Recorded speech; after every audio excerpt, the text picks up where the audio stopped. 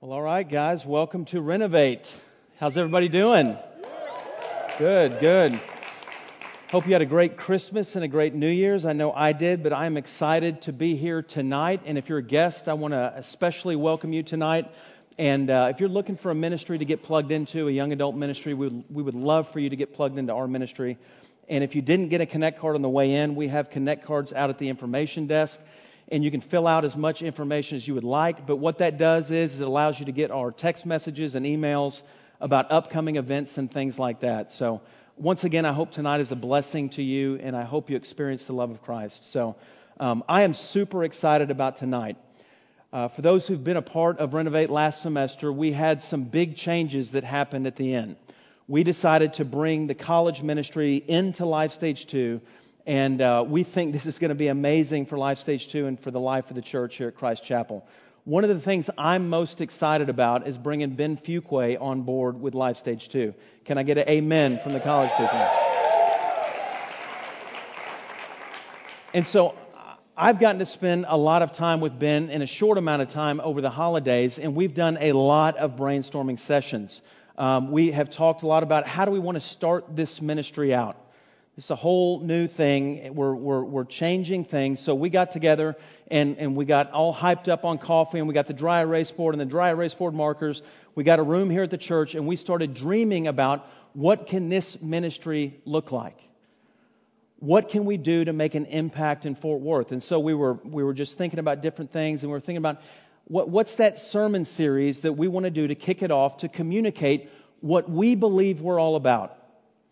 What we believe we can do to make an impact in Fort Worth. And so we looked at different things, but we had an aha moment in the Fellowship Hall West with the dry erase board and a lot of coffee. Aha moment going back to the beginning in the book of Acts. And you don't need to turn there. But there was a passage in Acts 17 that just struck us. And that it was like, this is it. This is what we want to be all about. And so it's Acts 17, and Paul and Silas are in Thessalonica. And what Paul does in every city he goes to is he preaches the gospel to the Jews and the Gentiles. He goes into the synagogues, and he gets them all extremely frustrated and angry, and they want to beat him and they want to kill him in every city he goes to, and Thessalonica was no different. And so in verse 4 it says, "And some of them were persuaded and joined Paul and Silas, as did a great many of the devout Greeks and not a few of the leading women. But the Jews were jealous, as they were in every city that he went to." The Jews were jealous, and taking some wicked men of the rabble, that's a cool word, rabble, they formed a mob, set the city in an uproar, and attacked the house of Jason, seeking to bring them out to the crowd. And when they could not find them, they dragged Jason and some of the brothers before the city authorities, shouting this phrase: "These men who have turned the world upside down have come here also," talking about Silas and Paul. "And Jason has received them, and they are all acting against the decrees of Caesar, saying that there is another king, and it's Jesus." And so Paul and Silas go into the city, and the reputation that they had in the Roman Empire was that these were followers of Jesus, and what they did was they turned the city upside down. And so Ben and I started talking. We were like, this is what we're all about. This is what we want to do in Fort Worth. We want to turn this city upside down. We want to make a difference. I don't know about you guys, but I don't want to settle for just a Wednesday night service where we all get together, we hang out, we play some really good worship music, we have an excellent band, we preach from the Bible, and then we go back to our lives and live our lives our way and do what we want to do, and we miss out on an opportunity to change our city. And so we were like, this is it. We're not about any kind of wild, extravagant programs and events and how sexy can we make this church look. That's not what we're about. We're about transforming this city, Fort Worth. And so we started looking at that, and we said, hey, this is where we need to go. So in the next 5 weeks, we're going to look at the book of Acts, and we're going to look at some of the average, normal disciples of Christ that turned their world upside down. But what I want to do tonight is I want to go back just a little bit and go back to the mission statement that should be every one of our mission statements. It's the command from the general. It's the game plan that our coach has given us, and it's in Matthew chapter 28. So if you have your Bibles, go ahead and turn to Matthew chapter 28. It's going to be up on the screen. Many of you who have been Christians for a while know this passage. It's the Great Commission. Matthew 28, verse 18. It says, "And Jesus came and said to them, 'All authority in heaven and on earth has been given to me. Go therefore and make disciples of all nations, baptizing them in the name of the Father and of the Son and of the Holy Spirit, teaching them to observe all that I've commanded you. And behold, I am with you always to the end of the age.'" So the last things that Jesus said to His disciples is, what I want you to do is I want you to take what I have taught you, and I want you to go spread that all over the world. I want you to make disciples. I want you to make followers of me. I want you to teach them. I want you to baptize them. I want you to love them. I want you to come alongside them. And I want you to reproduce what you've seen in me. And what's amazing is this movement, this Jesus movement, started with 12 disciples. And today, do you know how many Christians there are all over the world? Over 2 billion. And it started with 12 disciples. And Jesus' grand plan to turn the world upside down was to take average people and say, go make disciples. That's it. That's really the mission statement of every church, every ministry, every parachurch ministry that loves Jesus in the Bible. It's really simple. You can change the wording. We call our ministry Renovate, and it's about renovating lives. But what it all comes down to is we want to make followers of Jesus that love Him and live their lives to bring Him glory. It's about making disciples. But here's the problem. This is a group project. This is a command for all of us. Every single disciple making disciples. And I think we frequently leave out the word single. So we say disciples making disciples, and many of us just kind of breeze over that and think, well, that must not be for me. But every single disciple in this room has to go make disciples, or this dream to make a difference in Fort Worth is not going to happen. Like it's either all in or go find another place to just sit down and get fed and then do what you want to do the rest of your time. Because I'm committed and Ben's committed, and I've seen his track record with the college ministry on Sunday mornings. We're committed to being more than just an event where people come and get fed. We want to turn this world upside down. We want to make a difference. We don't want to settle. If I wanted to settle, I'd go to a small church and just have a comfortable position and stay in my comfort zone and preach my messages and just have a happy, normal life. But that's not what God has called us to. And I don't think that's what God has called you to. I think what we have here is something big. And when I say big, I don't mean numbers. I think God wants to do something special in the city of Fort Worth. And I think for whatever reason, He's called me to this. He's called Ben to this. He's called our staff to this and our leadership teams and our volunteers because God wants to do something special. And I'm telling you, I was born and raised in Fort Worth. I've never seen a movement of God in Fort Worth that was related to young adults that just made people go, wow, these people are turning the world upside down. This must be a God thing. I've seen some good things, but I've never seen a God thing for young adults in Fort Worth. For whatever reason, I think this is the group.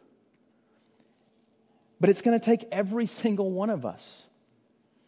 And so before we launch into the book of Acts and look at these amazing stories of ordinary people doing extraordinary things, I thought let's start this off by looking at the barriers that are keeping us from making disciples. Because I think that's what it all comes down to. I think most of you who profess Jesus Christ deep down have a desire to see other people, their eyes come alive to the good news, like yours did at one point. I think most of you that profess Christ want to be a part of a movement that's bigger than you. And Ben and I are committed to doing whatever we can to help equip you and train you to do that. But it's going to take every single one of us. And there's barriers. There's more barriers that I'm going to talk about tonight. But I want to talk about 5 barriers that keep us from obeying this command of Jesus. Not a suggestion, but a command. So if you're taking notes, you can write these down. But the first barrier is a theological barrier. There's a lot of people who read this passage throughout church history that have said, oh, this is for the apostles. Jesus was talking to the 12 apostles. He wasn't talking to us. We're not those guys. That was a command for them. And I think a lot of Christians over the years have used that as a way to excuse themselves for not living on mission. But the fact of the matter is that couldn't be any further from the truth. I mean, how could 12 disciples in Jerusalem within decades influence the Roman world to the point that people are saying, these are the people that are turning the world upside down? It had to be passed on. And one of my favorite things as a kid was watching the Summer Olympics. You know, greatest athletes in the world. And I grew up a sports fan, and so my family gathered around the TV every, I guess, 4 years back then. I think it's changed, but we would love the Summer Olympics. My dad was a javelin thrower, and so he loved Olympics. But one of my favorite competitions was the relay race.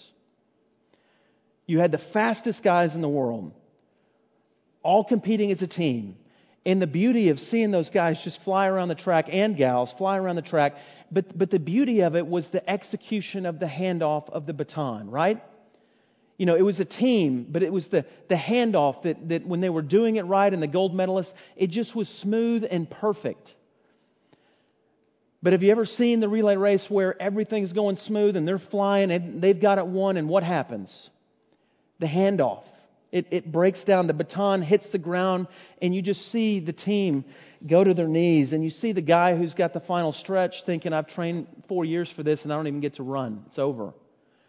And I remember running the little relay races as a kid in elementary school, loving it, but hating it when my team would drop the baton, because it's like, well, it stops right there. When that baton hits the ground, it stops right there. The race is over. And I think sadly in our culture, in a lot of different pockets of Christians, there hasn't been this idea that we have got to pass the baton on to the next generation. We have got to hand it off to the people around us. We can't keep it and hold it or put it aside. Does that make sense? I mean, this is a group effort. I don't know why God chose to do it this way. But your understanding of the fact that this passage is for you and for me is crucial to knowing what your purpose is in life. Theological barrier. The second barrier is a ministry barrier. And let me say this one thing. I love this quote. I knew I might skip over this, but I got to say it. D.A. Carson, I don't know if you've heard of him. Unbelievable theologian. He knows like 10 languages. He's a New Testament scholar. He's brilliant. And he's gospel-centered. But he says, the gospel is always only 4 generations from being lost. First generation, the gospel is accepted. Everybody hears it, accepts it, believes it, understands it. Second generation, the gospel is assumed. You know, we don't hear it much at church, but we all know what the gospel means. The third generation, the gospel is confused. It's like, man, I'm hearing this stuff about Jesus dying for our sins, but I don't even know what that means. I thought we got to work. I thought we got to do good works to get to heaven. And what happens is the fourth generation, the gospel is lost entirely. Disappears. And I hate to break it to you, but in our culture, we're living in a post-Christian culture. No longer can we assume that the principles of Scripture and the gospel is going to be known by the people that we go to school with and sit in class with and work with. Just because they live in the Bible Belt and can use Christian language doesn't mean they know the gospel. We got to hand it off. The second one is the ministry barrier. And this one, I know y'all are going to resonate with this because I fell into this trap at one point. But the ministry barrier is that this mission is for pastors and missionaries. This is for the paid staff. I mean, they go to work every day at the church and they're thinking about it all the time. And Ben and Tyler are playing on the dry erase board while we're out there, making money and doing our job. We're in here playing games. This is for paid staff people. This isn't for me. I mean, do you know my schedule?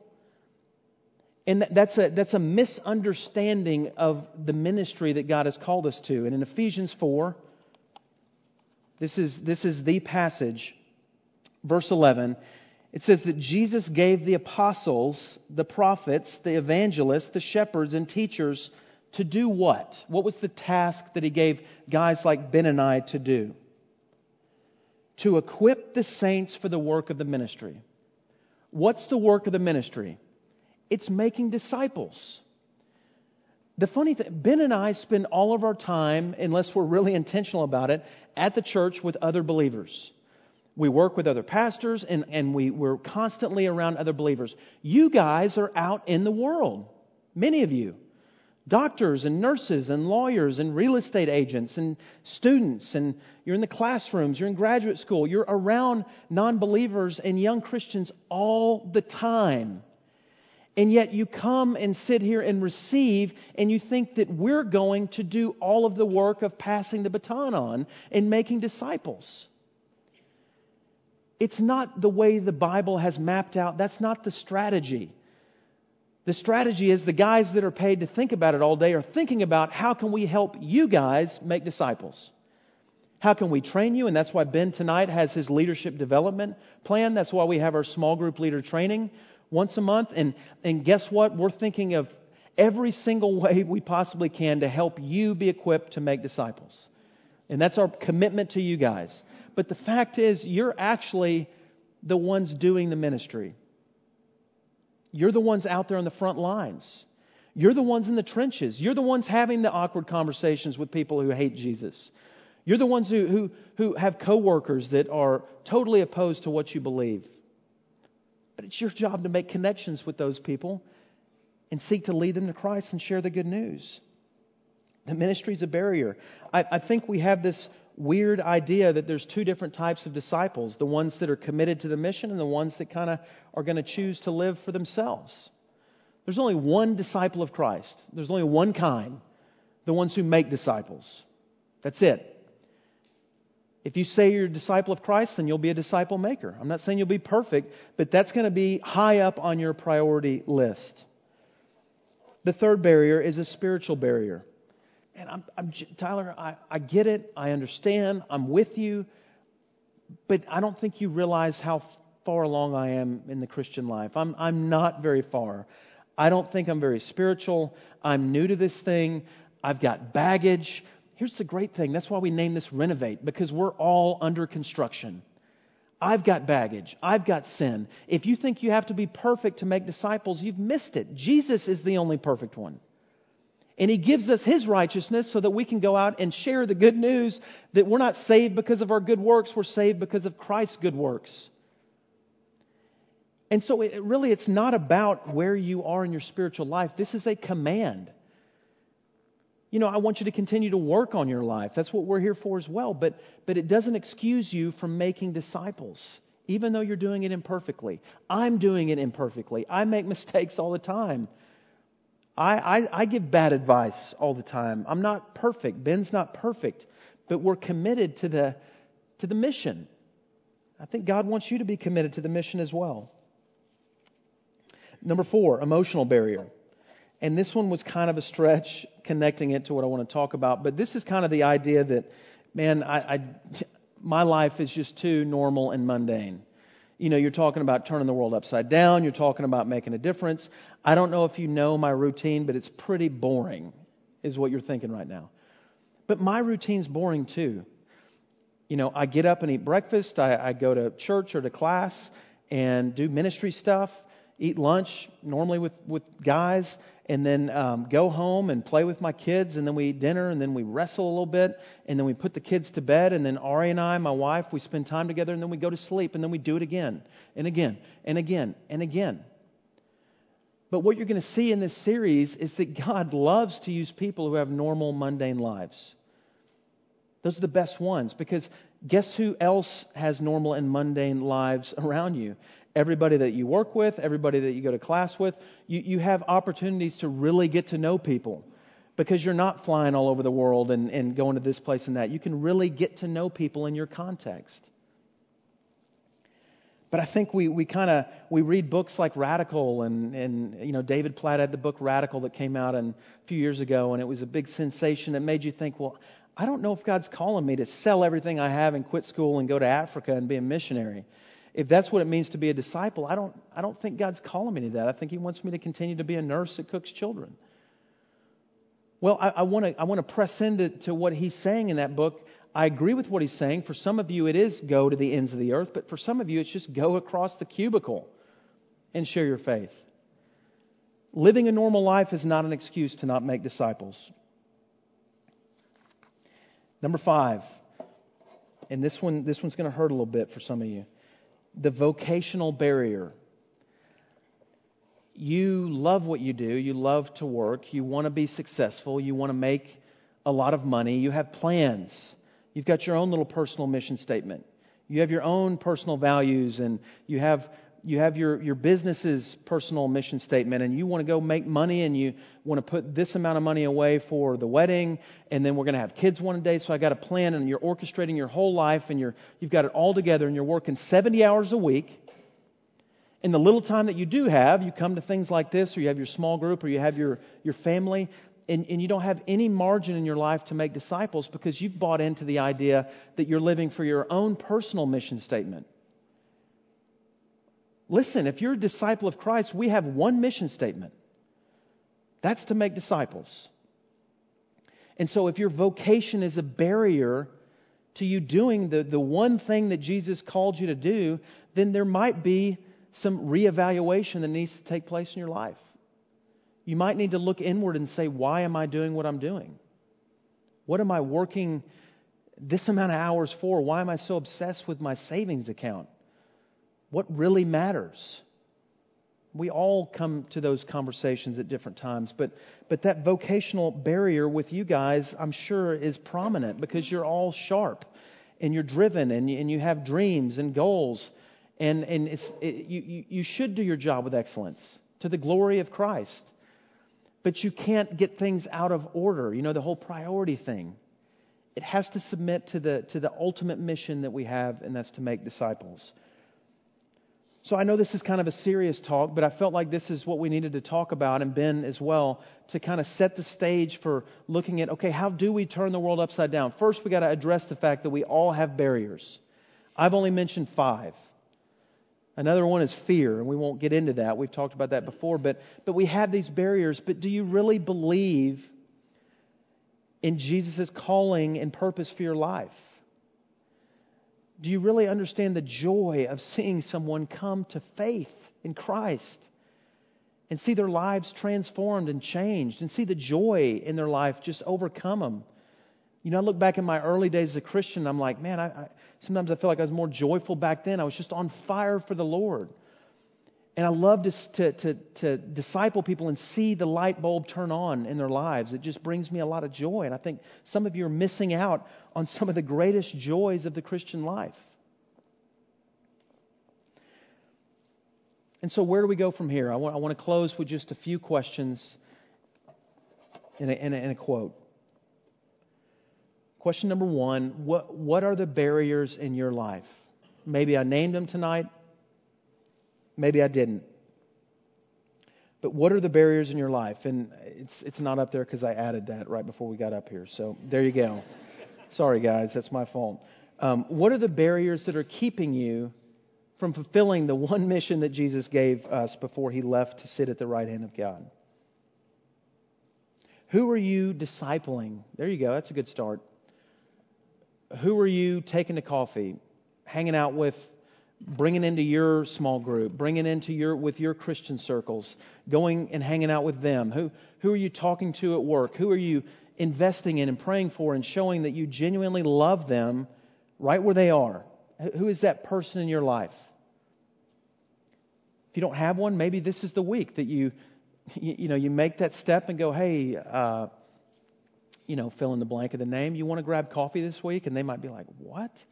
You have that awkward deal, but then you sit down for coffee and just say, hey, I've worked with you for a year now.